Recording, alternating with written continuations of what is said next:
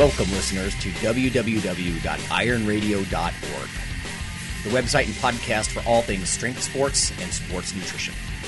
With your hosts, Lonnie Lowery.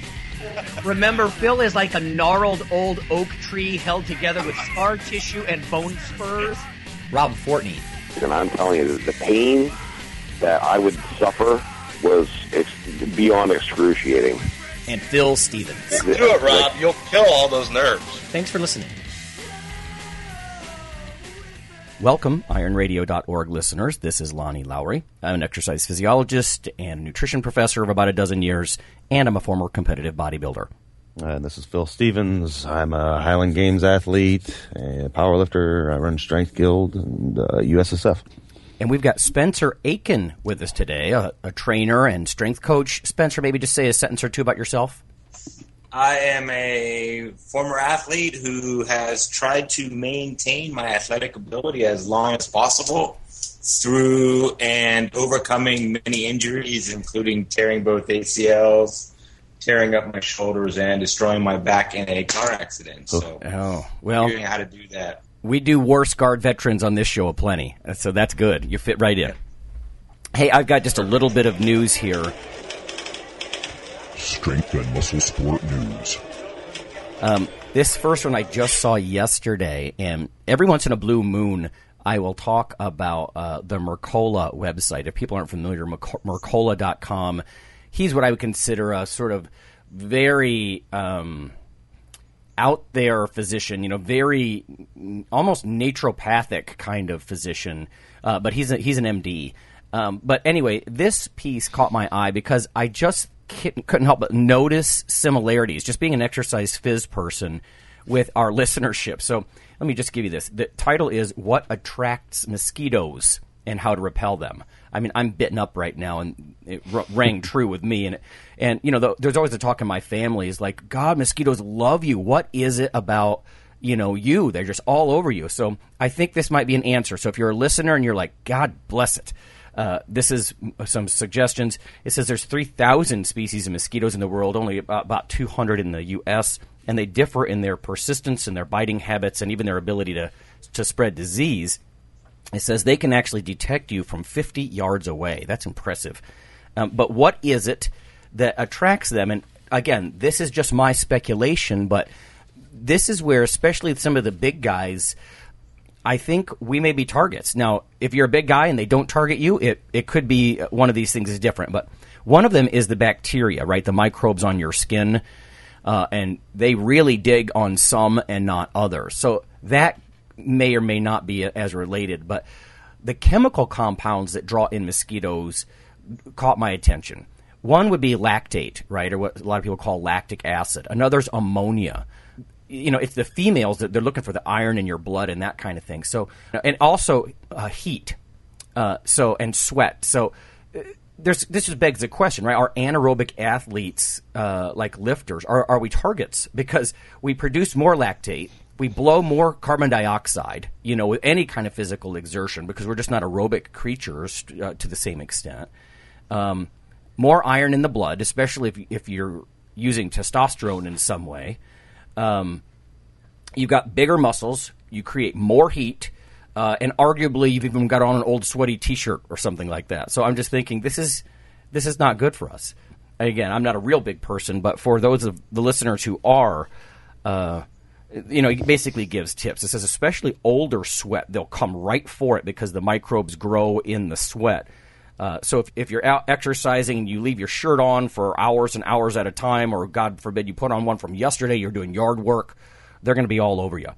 Now you might think, why is he talking about mosquitoes? Well, I couldn't help but think about this because, again, with the lactic acid and the carbon dioxide and everything, you get a bigger person and they're going to produce more of all this stuff, especially if your metabolism is geared toward that because you're not aerobically trained, The only natural thing that they suggested here may work, there was a study back in the 60s, taking vitamin B1, thiamine, right?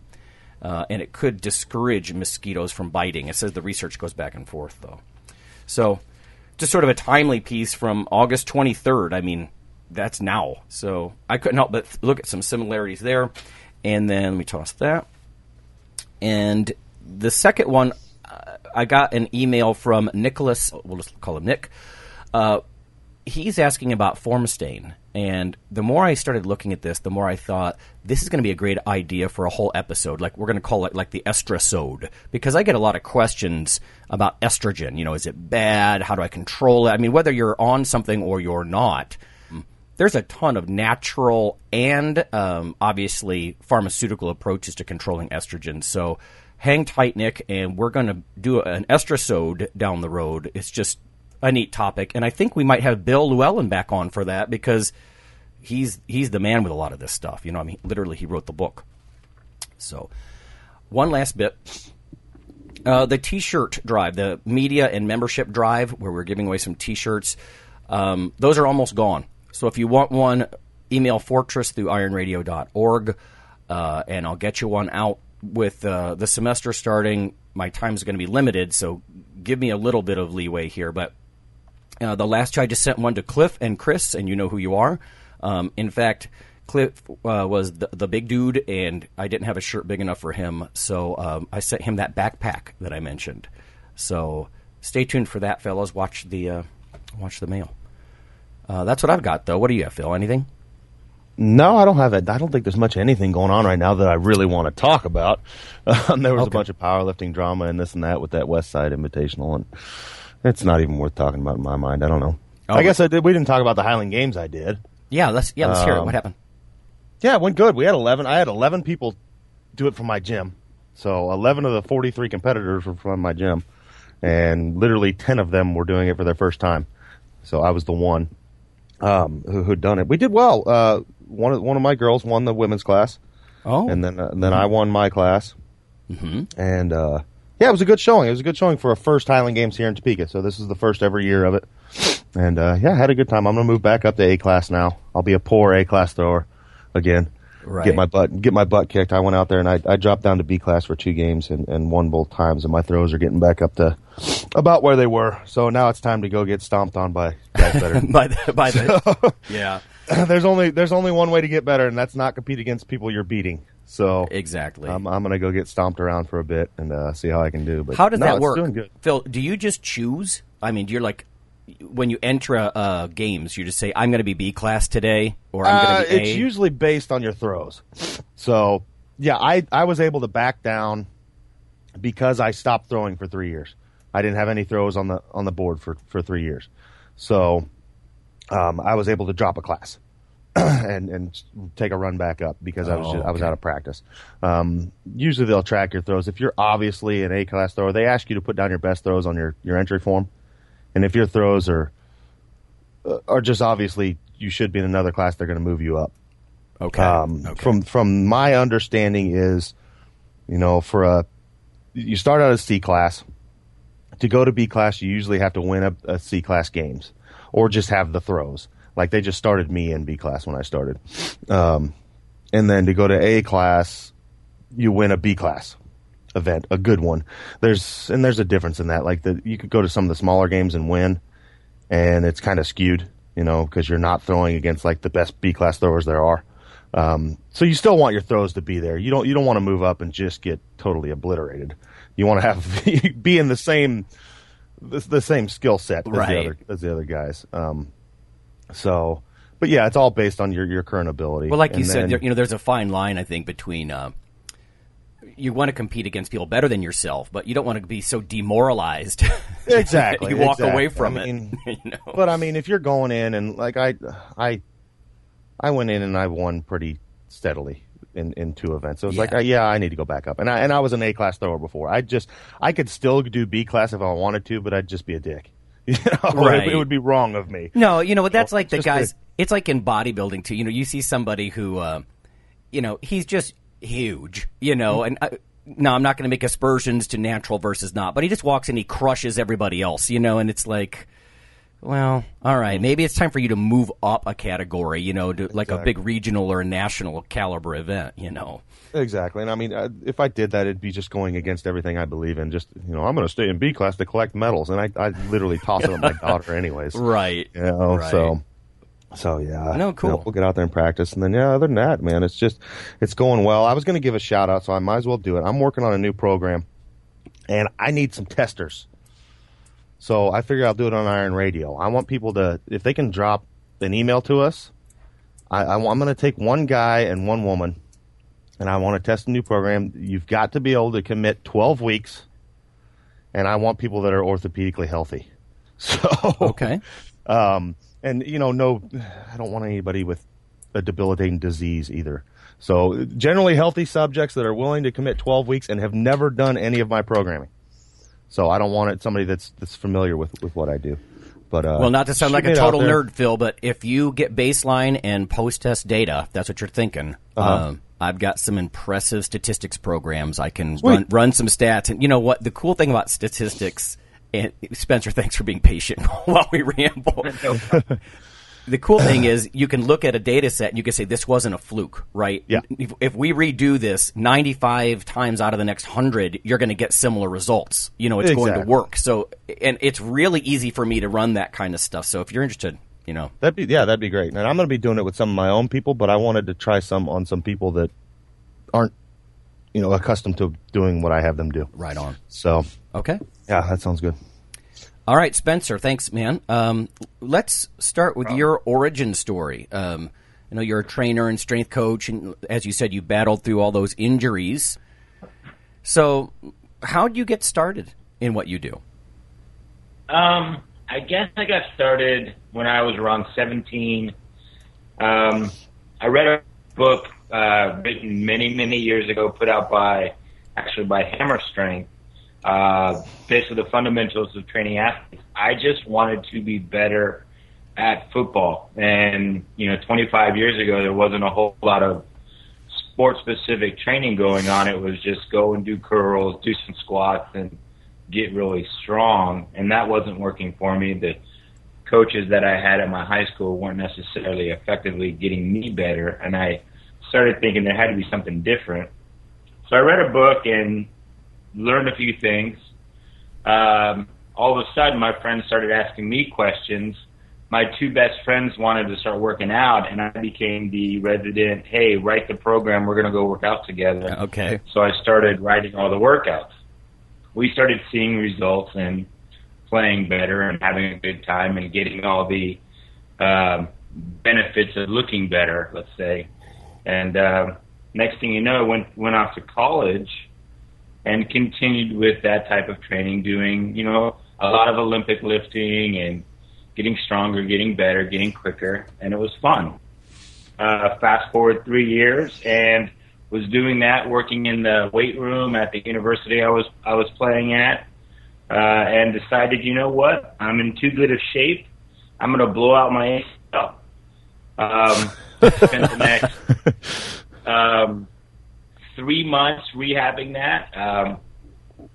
Kind of a bad story, but the university and me had a slight argument about who should do my surgery.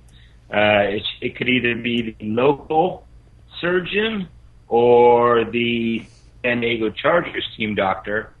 So in the end, I had to basically rehab on my own.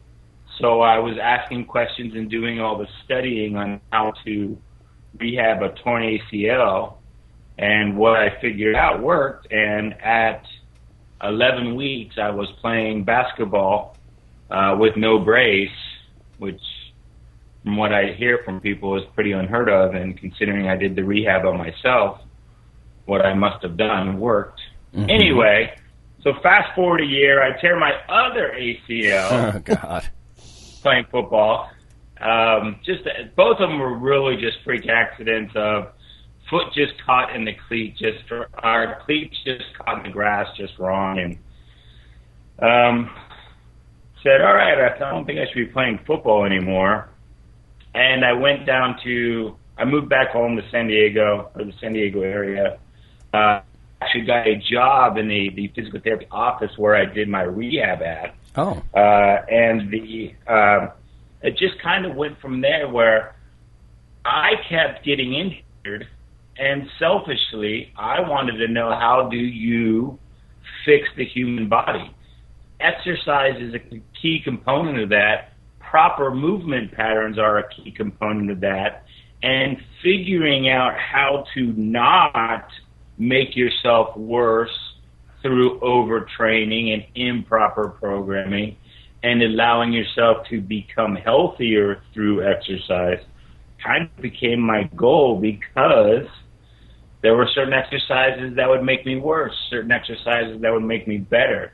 My knees to this day are pretty great. I really do have no complaints, considering they're both surgically repaired ACLs. I can still jump, I can still run, still play basketball. I never have to wear knee braces. You know, I'm pushing a little bit older in my life and really truly have no complaints about it. So it was a matter of just trying to be better for myself. Right.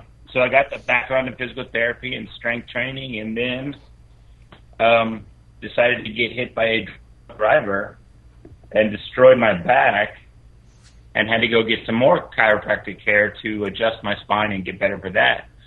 That worked, and I said, okay, let's figure out how the spine works, and got a job working in chiropractic for 3 years, learning how to use that type of system to make you healthier. And then from there, I just got a job teaching, applying my knowledge. So I took the physical therapy side of rehab, the chiropractic side of rehab, the strength training side of trying to be your best, and formed one kind of amalgamate of ideas and started applying that to fitness on how to make people better. How do you actually get to perform through life without overtraining, breaking down, and essentially just be happier through feeling better? Right. So, yeah, the rehab story, it's funny. That's a thread that's run through a lot of our guests. I think they get into, whether it's bodybuilding or strength training or whatever, through some kind of rehab experience. And you know what? I don't think it's that selfish. I mean, I think it's a big driver for all of us. I mean, Phil, you compete. You wouldn't be doing what you were doing unless you have a personal passion for it. I don't think that's a bad thing. So. Yeah, I agree.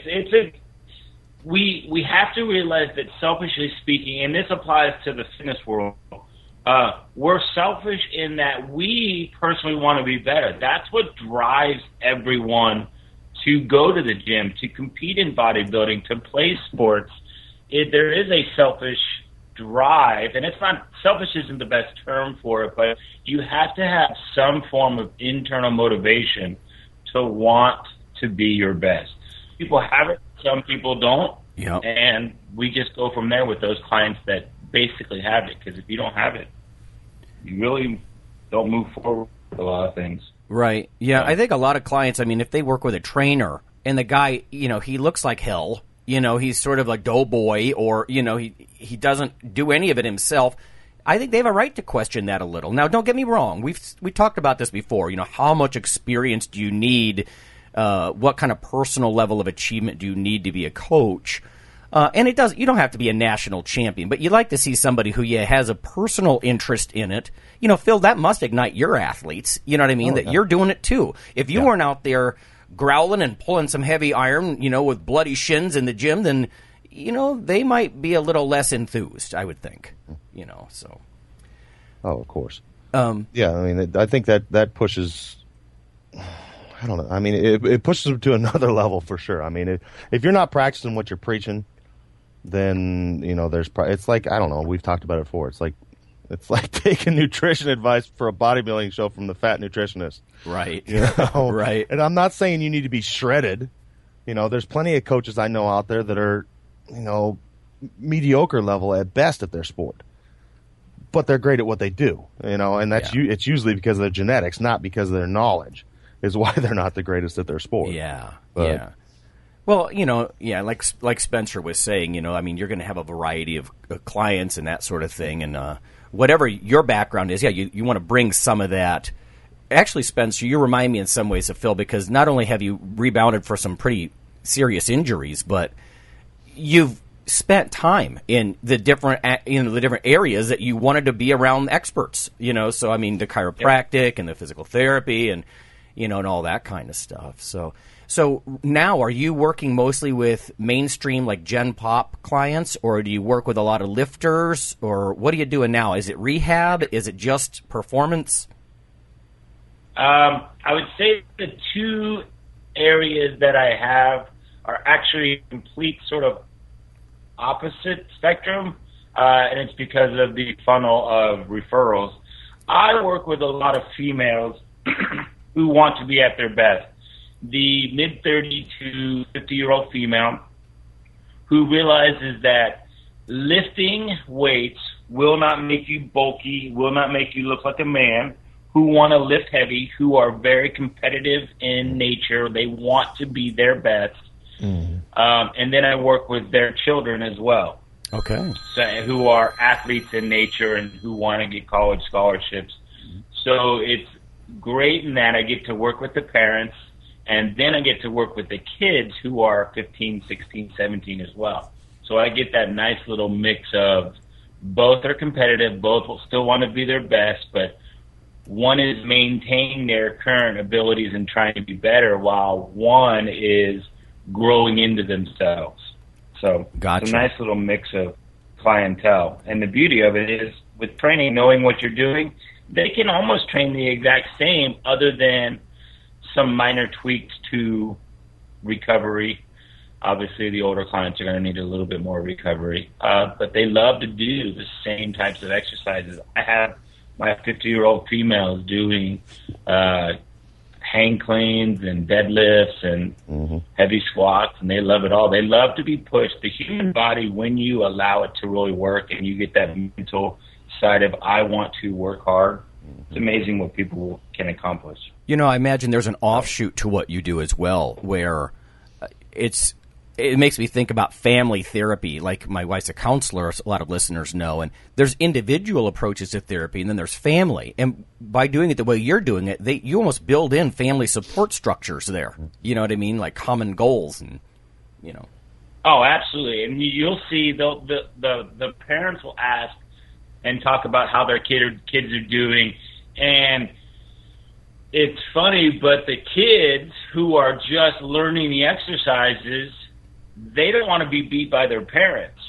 So especially if it's their mom who trains, it's kind of embarrassing a little bit to have your mom stronger than you. And yeah, if you're 13, 14 and your mom is a super badass, super awesome athlete, yeah, you can understand that. But the clients will get motivated by, I got to be stronger than that person. Right, that's so a motivator. It's nice family dynamic there. So. Oh yeah, that's funny. Yeah. Wow. Yeah, you know, Phil, I never thought as your little ones get older and older, I wonder if they're going to be in that, you know, because once you become, you know, teenager, let's say, I mean, their mom's going to be strong as hell, and dad might be unattainable. I don't know. We'll see. Yeah. But, you know what I mean? No, I get the same dynamic because I work with a lot of the same groups. I work with kids and their parents, and yeah, it's fun. It's fun to watch that, especially when usually the teenager starts beating mom first, and then he starts talking trash on dad. Oh no! And, you know, it's like I'm coming after you. So. You know what? There are actually some things. My son is 18 now, and I would not want to go out in the street and do wind sprints with him. You know what I mean? I think once, and I don't know, Spencer, you may be appalled by me saying this because you seem to be very functional. You're in your 40s, right, man? Is that right? I'm 40 years old. So Okay. I'm holding on to the last little bit of abilities that I have. But the devastation, I'm telling you, the devastation from sprinting is not something I'm going to do well with. You know, I much rather, you know, give me a sled to push or something. I'll go out and exert myself very hard, but there's just something about sprinting which is just so devastating. And, yeah, I'm just going to have to come to grips with the fact that, you know, he can probably run farther than I can and do wind sprints better than I can. You know what I mean? Oh, well, you know. That's specializing, though. That's not just age, you know. Anyway. Yeah. Okay, let's go to break. When we come back, we're going to talk about some things that both you guys have experience with, which is meathead versus mainstream, training those kinds of clients, what we can learn from one to the other, and that sort of thing. So we'll be back in just a minute.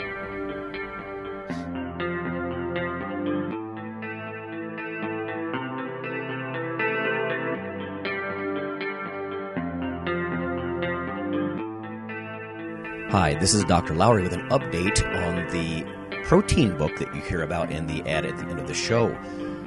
If you simply Google CRC Press and protein, there's a new development. On the right side of the page, you can see ebook, and there's a purchase/rent option. And the cool thing here is if you check that out now, because they have an agreement with VitalBook, you can actually download the ebook for $69 US. So that's 31% off the $99.95 cover price. So that's pretty fantastic. $69, I think that's going to drop it into the affordable range for a lot of people, and you can even rent it. Lower down the page, they have 180-day rentals and 1-year rentals, so you can access the book in electronic format and get some of this juicy information. So, thanks.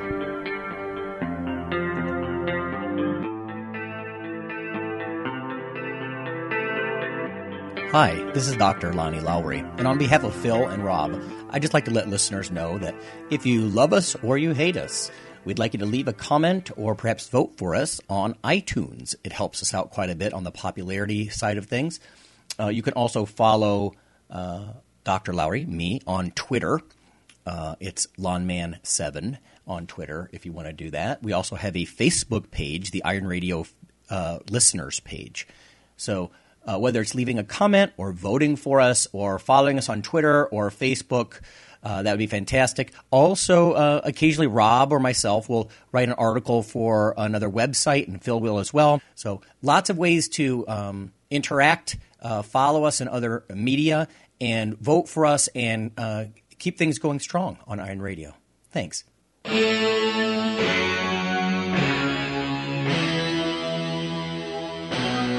Like your weekly fix of Iron Radio? In addition to being a popular institute on iTunes, we are also on email. Simply go to www.ironradio.org and sign up for the voluntary email. You'll get a once-per-week email, no more. That's little more than the show notes and a link to the audio. So go for it.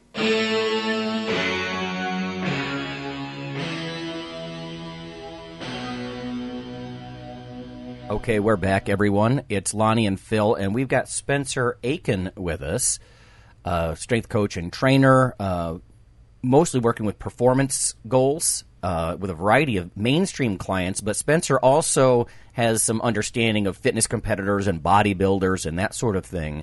So we just thought we'd pick his brain a little bit as someone working in the field about these different populations. So I don't know how many of our listeners are practicing coaches or trainers.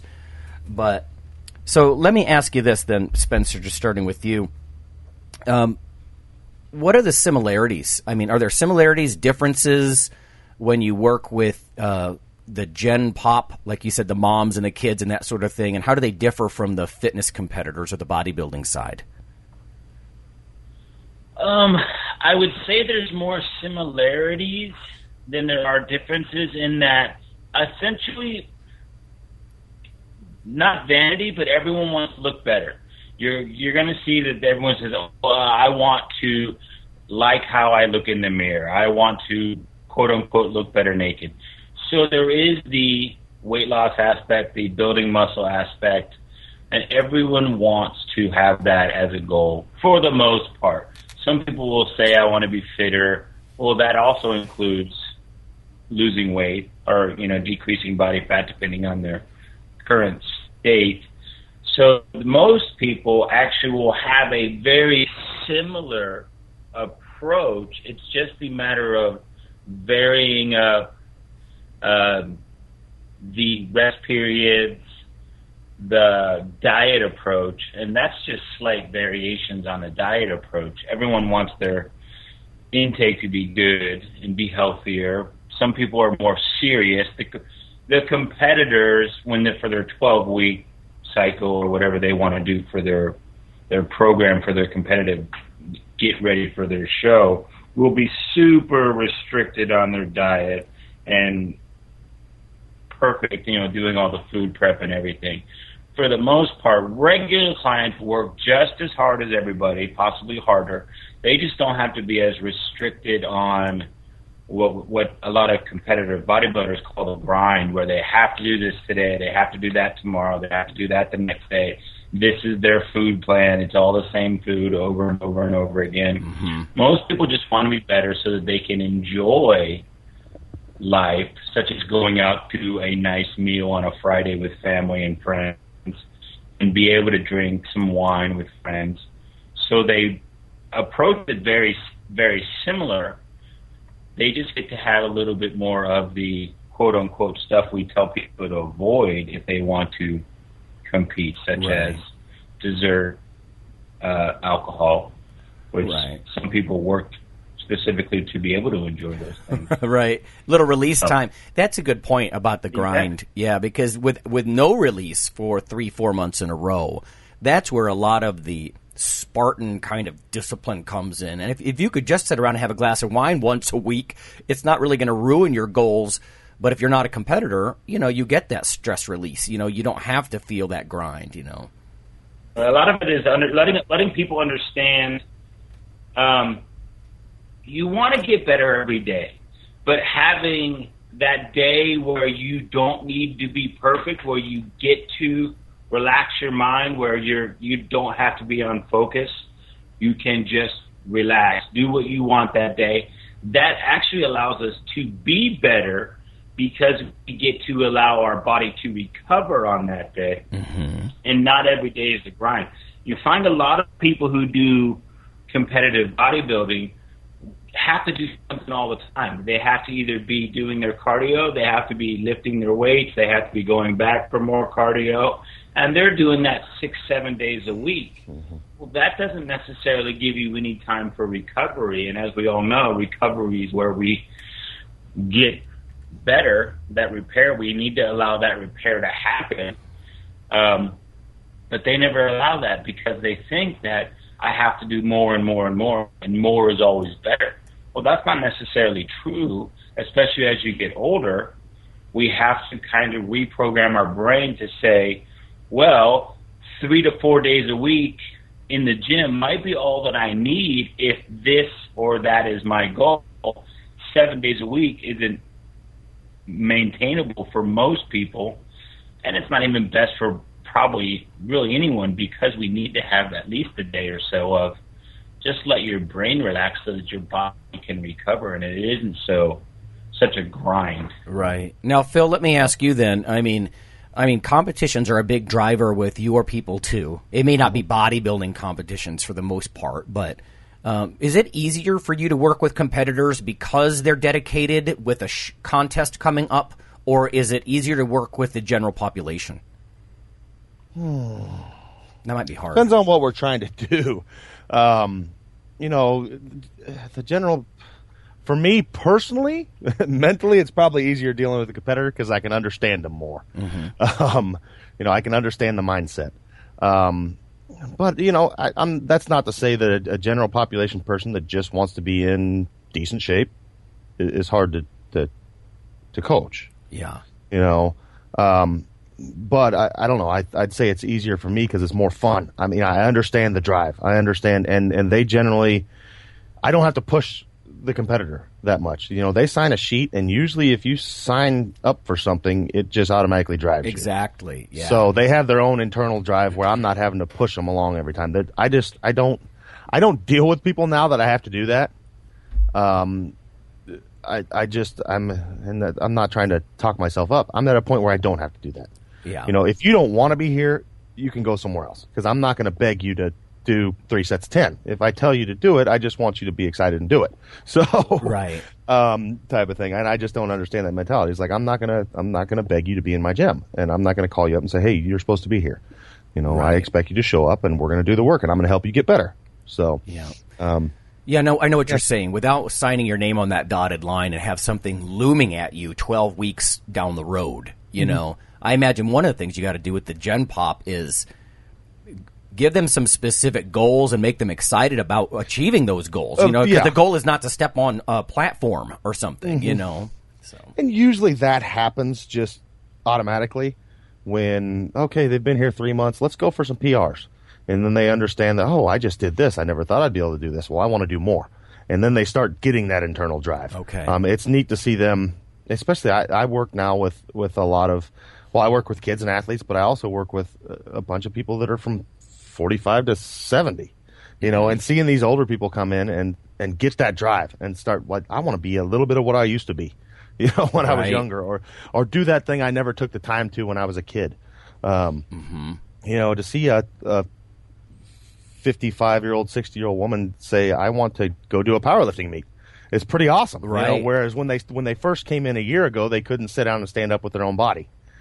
And now they're like, I think I can do this. Yeah. So, okay. that's pretty inspiring. So Spencer, what percent? I mean, do you think a certain percentage of general population people eventually get so much success or so much drive that they want to compete in something?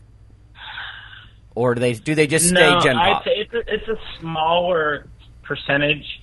Well, in Southern California, a lot of the, especially the younger crowd, the 18 to 30 crowd, really think they want to compete, especially the females, because they just start looking great, and then they want to see how far they can take it. It's definitely less than 50%. It's probably around 10 to 20% of the people who truly work out who will ever step on stage. And that's in Southern California, where the shows are so popular. There's a show every month, whether you're going to San Diego or LA. But it's still of all the people you see in a gym, it's probably, and specifically to the gym you go to, but it's 10 maybe 15% of the people who work out. It's 10 to 15% will ever step on stage one time. And that is at the lower levels, that makes it sound bad, but the men's physique, the women's bikini, actual bodybuilding level division, that's going to be so minuscule. It just takes so much time to get up to that much muscle and that much symmetry and everything. And that's why you'll notice in the competitive bodybuilding world, the men's physique division and the women's bikini division have exploded in popularity, especially here in Southern California. They're achievable in 3 months. If you have a pretty decent body, in 3 to 4 months, you can be very lean, and it is a very approachable goal. And it's nice to know that in 3 months I could be on stage. So that's helped with the explosion of its popularity versus I'm an 18-year-old male and I'm going to be lifting all the time until I'm 26, 27, 28, where I can finally have enough muscle to step on stage and be a winner. It's a little bit of a deterrent. Now, I personally think that bodybuilding is a more amazing physical appearance, especially when they're on stage. It's nice to see people doing the posing versus men in board shorts. Yeah. Hey, popularity wins out, so. Yeah, I can tell you this. The difference between being like 7% fat, you look fantastic, you're lean, you're healthy, you're still pretty strong, you're 7 or 8% fat. The difference between that and getting down to like 4% for bodybuilding, that extremely emaciated, you're at least as I got older, injured, no energy, it just, the trade-off wasn't worth it, and then you got a judge saying, oh, you look like you're 2 weeks out. I'm like, my cheeks are sunken. My face looks like a skull. I'm not getting any leaner, this is ridiculous. So let me ask you, Phil. So the barrier to entry, I think, is what we're talking about. Do you think it's lower for power sports, for powerlifting then? I think it is. I think for the strength sports, it's lower, but it also depends on the environment. Like, I would say, walking into an average gym, it's probably about the same. If you go to a commercial gym, it's a very low percent. I'd say, in the single digits of who competes, who's going to go from that to competing. Walking in a facility like mine, I can tell you it's over 80% are going to end up competing in something. Wow. But it's because they walked into a gym where literally 95% of us compete in something. Club environment. It's like a lifting club. Right? Yeah, wow, he's doing it, she's doing it, I want to do it. It just bleeds into you. It's the environment. You you get enveloped by the environment. When literally pretty much everybody there is competing in something. It pushes you to do it yourself too. Yeah. No, that's cool. I mean, biopsychosocial, right? There's a social aspect to this that can't be ignored. Yeah. Yep. Yeah. Okay, I got one more question. Spencer, so having worked with the physique and bodybuilder side and the general population, I mean, is there anything that we can learn from them? Do you think they're so far out in left field we just can't get anything out of them and apply to the Gen Pop, or do you think there are some things that we can learn from them? I think they're very similar. The approach, there's variations based on goals. Essentially, there's 5 types of clients: your weight loss, your fitness, your sports performance, your corrective exercise, and your bodybuilding. Okay. They all have a similar approach in that they want to be more active. They need to, push to overload. They need to have a specific program based around their goal. The exercise, remember, we only have basic 7 movements that the human body does. We apply those similarly, and then it comes down to how much rest are you really taking versus how much intensity are you pushing forward. So, for example, a sports performance client is trying to be very powerful. For someone who does, like Phil, who does the Highland Games, the effort is there. The rest might be longer because when you're training for power and explosion and maximal effort, and he's well fueled before his workout, as you mentioned, it's kind of hard to work out when you're, have no energy, you have no food in you, you have no carbs because you're trying to deplete before a show. So those similarities are different. You don't have to push someone as hard when they have food in their system, and it's more of a mental game when you are completely depleted and you're 2 weeks out from a show and you got to do a leg workout. Right, yeah. There's that mental aspect of everything. But for the most part, if we treat everyone similar and apply the same exercises with slight tweaks, those programs are going to be your most beneficial because, remember, it comes down to this. Everyone's a human being. We just need to modify the formula for everyone based around their diet, based around their goals. So we don't all need to be in the gym doing, fasted cardio and then evening cardio and then 2-hour workouts. 60 minutes of intense workout might be enough for someone. 30 minutes of a HIIT-style workout could be enough for the person who just wants to achieve a more fit body. The exercises are going to be very similar. It's just the tweaked approach of I want to go a little bit quicker pace versus a slower pace. A pure power lifter is going to have a long rest period. You'll see people in the gym who are sitting around, and people nowadays are thinking they're just being lazy. Well, that's not necessarily true. Maybe they're actually taking a rest period. Mm-hmm.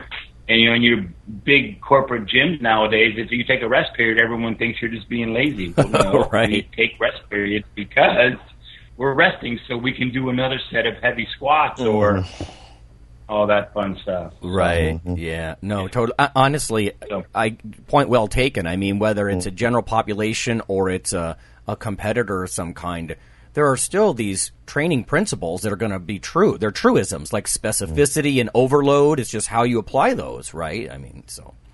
Exactly. We apply them the exact same way to we have to push to overload. We have to make something that is specific to the demand, the SAID principle, and we apply those to everyone. No one is different. We're all human race. It's just a question of how do we modify based around your slightly varied, first of all, your age, your recovery, your goal, your plan, your time frame. But we're going to be doing very similar things because it all comes down to whether you say your goal is this or whether you say your goal is that.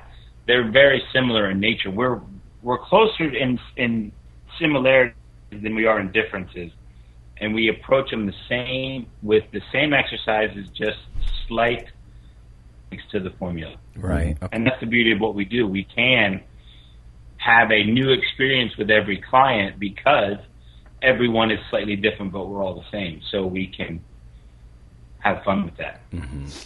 Now, last question for Phil then. What about the flip side of that? And Spencer, jump in on this one too if you want. But so can the competitors learn anything from the Gen Pop people? Yeah, I'm sure. To frickin' relax a bit. You know? Okay. Mm-hmm. Like Spencer was talking about earlier, a lot of times you get competitors close to, especially early on competitors, like you're talking intermediate people or beginners. We get within weeks of the competition and they're totally stressed out. Just enjoy your workout and know it's going to work. You know, and generally the Gen Pop people are fairly good at that. They just come in and do their thing and have fun. I've had competitors that just they're stressing so much they're hurting themselves over the meet. Mm-hmm. Yeah, I don't know. Other than that, I'm not sure. I mean, I think that's probably the biggest one.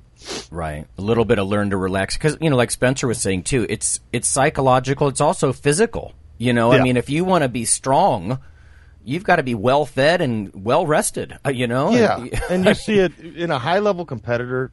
We're stressing our bodies so much with the training, you can't mentally stress over it. You've just got to do the work and just trust it. You know, it's at some point you just got to give up and just trust the programming and know it's going to happen. And usually early on you see people that they're constantly questioning everything. Is this enough? Is that enough? Are you sure? Blah, blah, blah. And it's like, just shut up and do it and relax. Right. You know? Right. So, and generally Gen Pop people are pretty good at that. They'll just do what you tell them to. Right. And don't think about it. So. No, it's a good point, too. The Gen Pop people are probably lower on the learning curve than the competitors, so maybe easier, more teachable in a way. I don't know. You know what I mean? Or they're just like, hey, I don't know, just tell me what to do. You know, and yeah. And it's the intermediate people that are always changing something, especially if you work with distance clients. It's like, well, I did your program, but I added this and this and this. Well, you didn't do my program. Right. You know? Right. So. Not realizing, right, that what they've just done interfered with a key element that you were trying to achieve, you know. Yeah, like 3 weeks ago I had a kid come in, one of my high school football players, and he's like, man, my shoulder's really hurting. I was like, well, what are you doing on your day off? Well, nothing. I'm doing rest like you said. I'm just going in and doing chest and triceps. It's like, that's not rest. Right. So. Okay. So, Spencer, any final thoughts for someone who's interested, you know, maybe they're a student, maybe they're getting into the training game. Any advice for them as far as working with these two different kinds of populations? Find out who you love to work with. Focus on, biggest thing you can do in the fitness industry is find out who you love, what's your passion, who do you really, truly want to approach, who do you want to train, what goals do you have as far as that goes. Because once you find out who you really love working with, everything kind of falls into place because your passion for helping those people achieve their goals will drive you to do more and learn more and become more educated.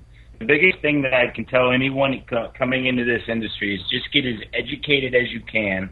And that doesn't mean reading a book necessarily. That means having great conversations with people who have been doing it longer, watching others do it, seeing how they work with their clients, and be available to realize it takes time to be great at this. This is not a job where you simply take the exam, you get certified, and you are a world-class, I'm going to work with the next great Heisman Trophy winner. Mm-hmm. It takes time to realize everyone is different, but the more that you realize you love what you do, you're willing to put in the work to be your best, to then help your clients become their best. And if you think you know it all, you're sorely mistaken. And it took me 25 years to know what I know now, and it will take me another 25 years to learn even more stuff and even more and more and more. You know, Spencer, because we're going to apply those new principles. Right. That's what we were just talking about. Intermediates love to tweak things. I think it's the intermediates who have that sort of know-it-all thing. You know, so yeah, you got a trainer who's a know-it-all.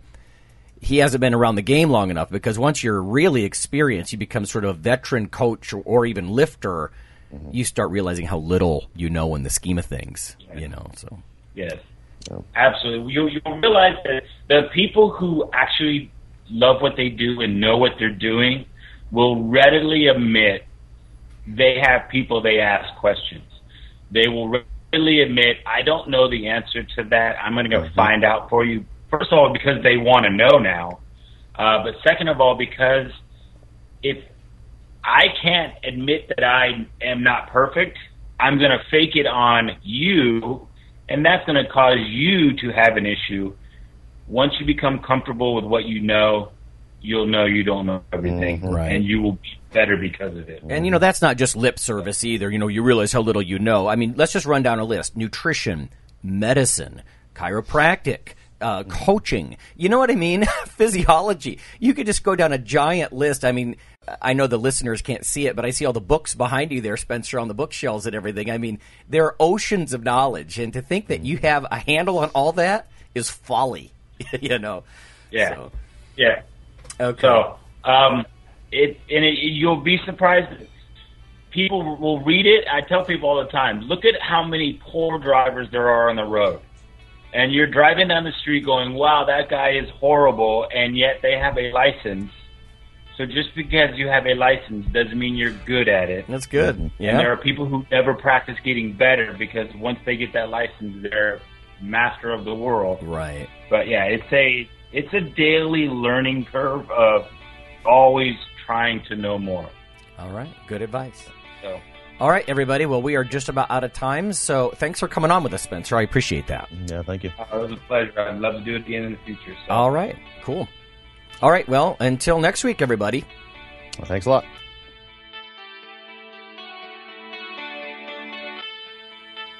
Iron Radio is accepting donations. If you like what we do, the professors, the scientists, the bodybuilding show promoters, the athletes themselves in powerlifting and bodybuilding, please consider making a donation or maybe buying something from the ironradio.org store. We also are accepting supporting members. So for $4 a month, which is frankly less than the bank sneaks out of your account in fees, you can step up and support a form of sort of public radio for the bodybuilding and powerlifting and strength community. The Iron Radio podcast and all of the audio on ironradio.org is for informational purposes only. If you're interested in starting a diet or exercise program, it's important to check with your physician.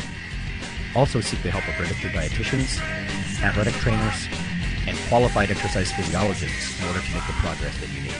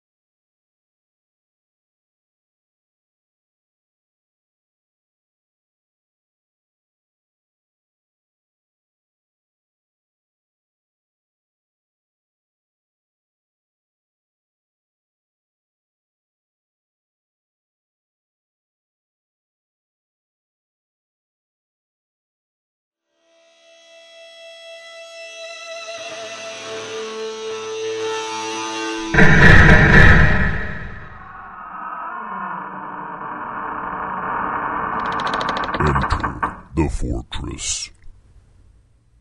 All right.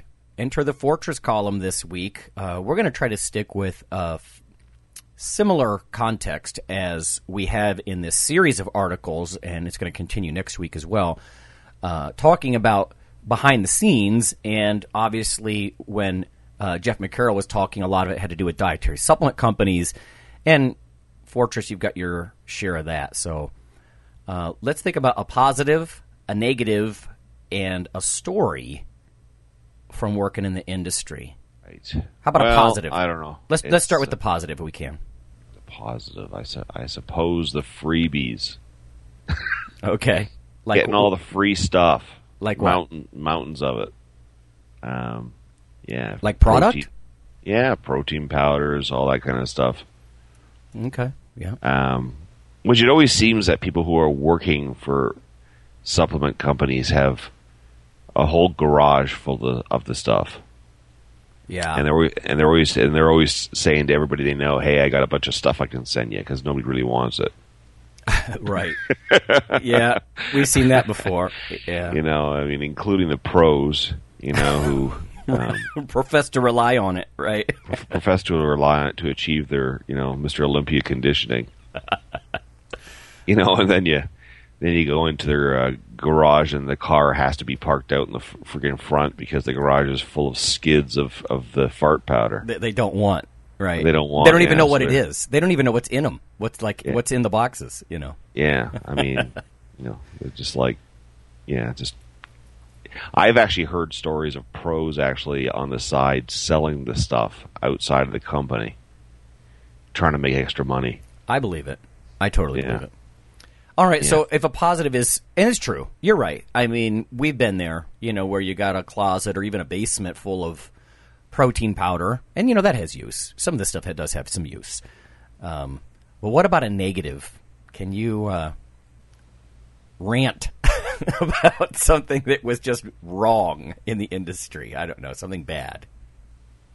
Well, you and I were talking about the time that we were at, I guess, the Arnold Classic, and they had that.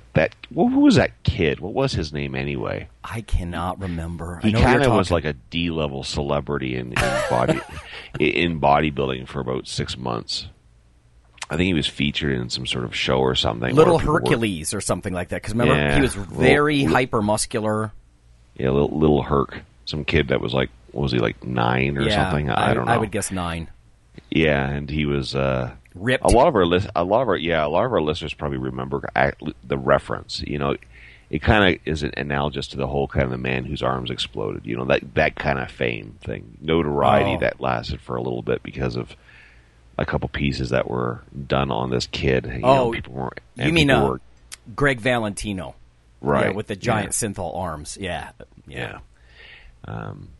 Which seems to be now the I'll use the word pinnacle of aesthetics now in a lot of these Middle Eastern countries with these doofuses shooting the oil in there. Yeah, what's up with that? It's like caught on somehow. Like let's do the synthol oil silicon filled fake arms thing.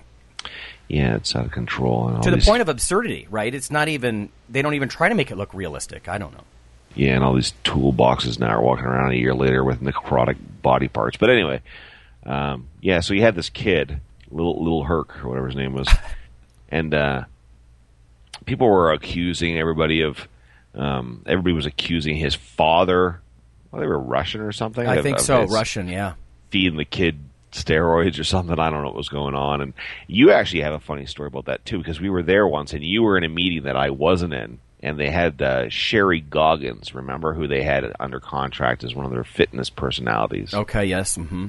And you told me the story about where they were discussing like how to use this little Herc kid or something, exploit the little kid in a thong, and she started going off about how the kid could bench press like 360 or something. Yeah. Remember that? You were saying that. You told me this story, saying that she was going off about, he bench presses 360 pounds or something. And it was just like, yeah, sure. Anyway, Anyway, as it turns out, I remember you and I were doing our, as we were wont to do back there, we would just wander around the expo laughing at things. And yeah, the company at the time that we were sadly affiliated with, the kid was up on a stage. Yeah, just like you were saying, all decked out, like a bejeweled thong, doing all sorts of dancing acrobatics, and of course contortionist even. Yeah. And I remember you and I didn't even really say when we first saw it. We didn't even say anything. We just kind of looked at each other with this look of disgust, like, "Oh, I remember that. Like, what is going on here?" And this kid was like, doing no this, words, no words are going to justify this, right? No. This debacle.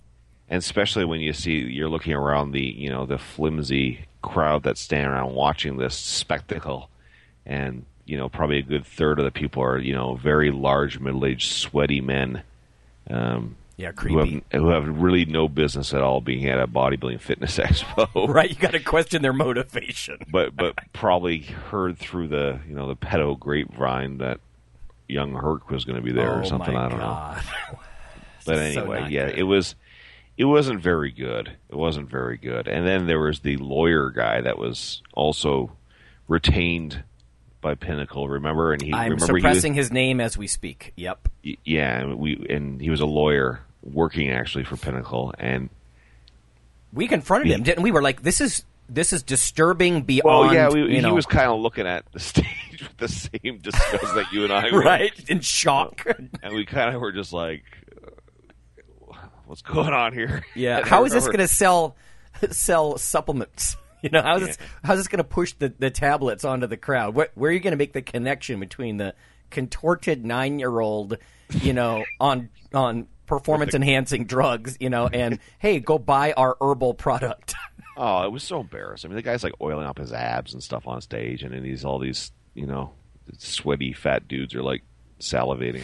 No, you know what? And it was just no good. Let me back up before anybody's like, I'm so disgusted that they're laughing about this, but we were the ones trying to protect him and saying, listen, this is completely off the deep end. I don't know why you think this is appropriate. But it sure seems to us like child exploitation. I don't think you guys should be doing this. But then, like so many things in the supplement world, Rob, you've got the voices of reason on one side of the table, and if you're outvoted by the 100 marketers on the other side of the table, it happens anyway. In any other venue, it wouldn't have even been a question of like just a few guys freaking kind of just shaking our heads about what was going on. But the circus that sometimes can be bodybuilding. Yeah. And for all our listeners who have been to these, whether it be the Mr. Olympia or the Arnold Expo or any of that stuff, as well as we do that those things can reach circus levels of ridiculousness. So... Well, there's a fine line sometimes between, we've talked about this before with the subculture of bodybuilding and everything, between physique display and something that's just wrong. I don't know. Just too bizarre, too circus sideshow-like, Yeah. So, and it was actually pretty soon after that, I remember that kind of that little Herc kid... we keep calling him that. I guess I don't know what that was. You know what? Let's just say that in quotations because I don't exactly remember his name, and I'm not going to point a finger at any individual. You know what I mean? Yeah. Except to say, wow, what we saw was not right. Yeah, and like I said, it was soon after that. I remember that the kind of the zenith of this kid's kind of public exposure was kind of because I remember seeing something on TV soon after that where they were kind of had this little thing on. I don't know. It must have been one of like a 60 minutes type show. I'm sure it wasn't 60 minutes, but it's something like that where and of course the accusations were flying, and I believe the mother was kind of like not really in the picture, and the father was on the run or something. There was all these rumors, about are they on the run from some murder rap in Russia or something? I mean, all dirty rumors maybe, but at the same time, it just added to the shadiness of the whole scene, wow. Yeah, and, that kid, I mean, I remember 4 or 5 years ago I saw some update on that kid because somebody was talking about it on one of the bodybuilding boards or something, and I don't know, he was doing, like, stunt work or... I'm sure I have this wrong, but, I mean, something like dancing, stunt work, or I don't know, and it was just... You just kind of saw the ashes of the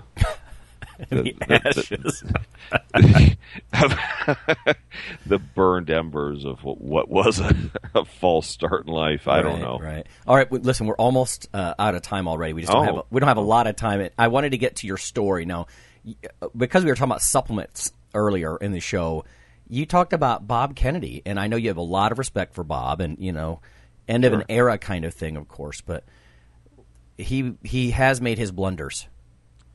Well, kind of predating the whole Muscle Tech debacle that kind of swept through Muscle Mag because of Paul Gardner. I mean, Bob, I remember, because, these were the kind of the glory days of when, EAS was out and all that stuff. So people were really, really, really going for the whole marketing campaigns, and that was kind of like the trend, right? All these designer supplements and the big marketing campaigns. And I remember Bob being like, okay, well, we're going to start our own supplement company. It's going to be a Muscle Mag brand. And we're going to go the complete opposite of what's the trend right now with all this crazy marketing, outlandish claims and all this kind of stuff. And we're just going to do, like a protein powder. It wasn't even whey. It was just like old school protein powder, some carb drinks. I guess that was it or something like that. Anyway, and even in the ads, he purposefully, I remember the ads with text that with saying things like, "How do we know our products work? We don't. we why don't we have any pictures of Mr. Olympias in our ads?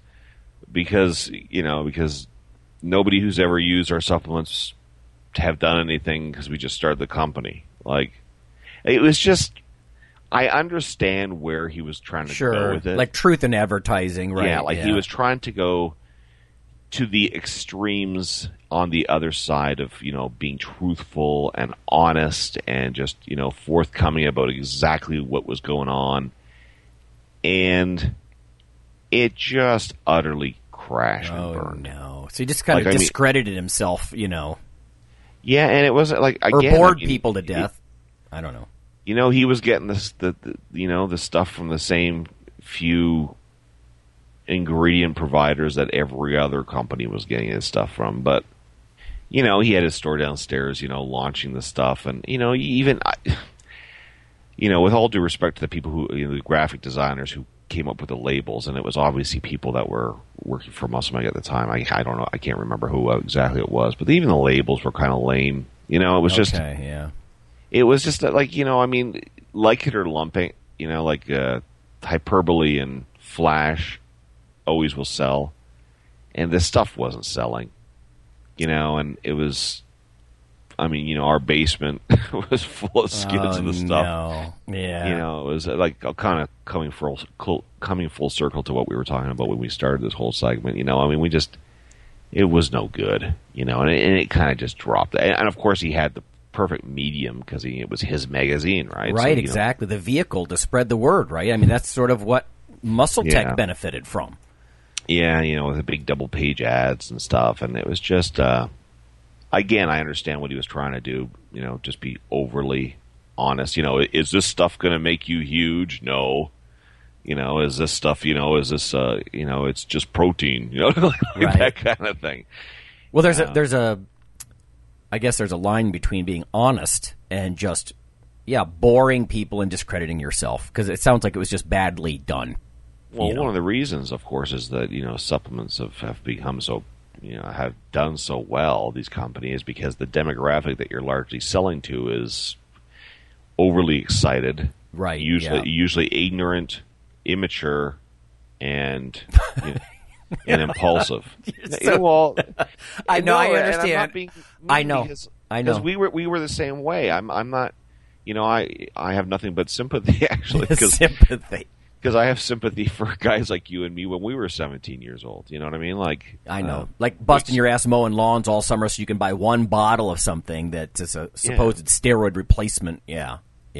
So these companies largely are so successful because of the immaturity and ignorance and overexcitement levels of its major buying demographic. Right. They demand hyperbole. So when you're pulling the Bob thing there, and again, he was actually, because I would talk to him about it. I mean, he was legitimately trying to do a good thing. I mean, obviously make some money in the process, no harm in that. But I mean, the products were every bit of, for protein and carbohydrates and stuff. It was every bit as legitimate as anything else. But he was just trying to, scratch away at all the crap, and it just, because of that demographic, I suppose. I mean, it just was not exciting. Yeah. Like, Rob, a couple of years ago, I was listening to a talk from a guy at a big, U.S. government agency, nutrition-related agency, and I'm trying to be as nebulous as I can. And he said, when I speak to people personally about the power of nutrition, although I personally am very excited about it, I love to look at the research, the average consumer is incredibly underwhelmed as I start to list all the caveats and all the, like you might be able to put on a couple of pounds over 2 or 3 months, kind of things, a muscle mass or whatever it might be. But I remember the word that stuck in my mind from him was underwhelming, because their expectations have been completely distorted. But absolutely so. All right, well, that was a good story about Bob, Yeah. All right, we're out of time, everybody. So we're going to call it there. And next week, we're going to continue our series with Industry Insiders, probably the last in the series. So we'll see you next week. Later.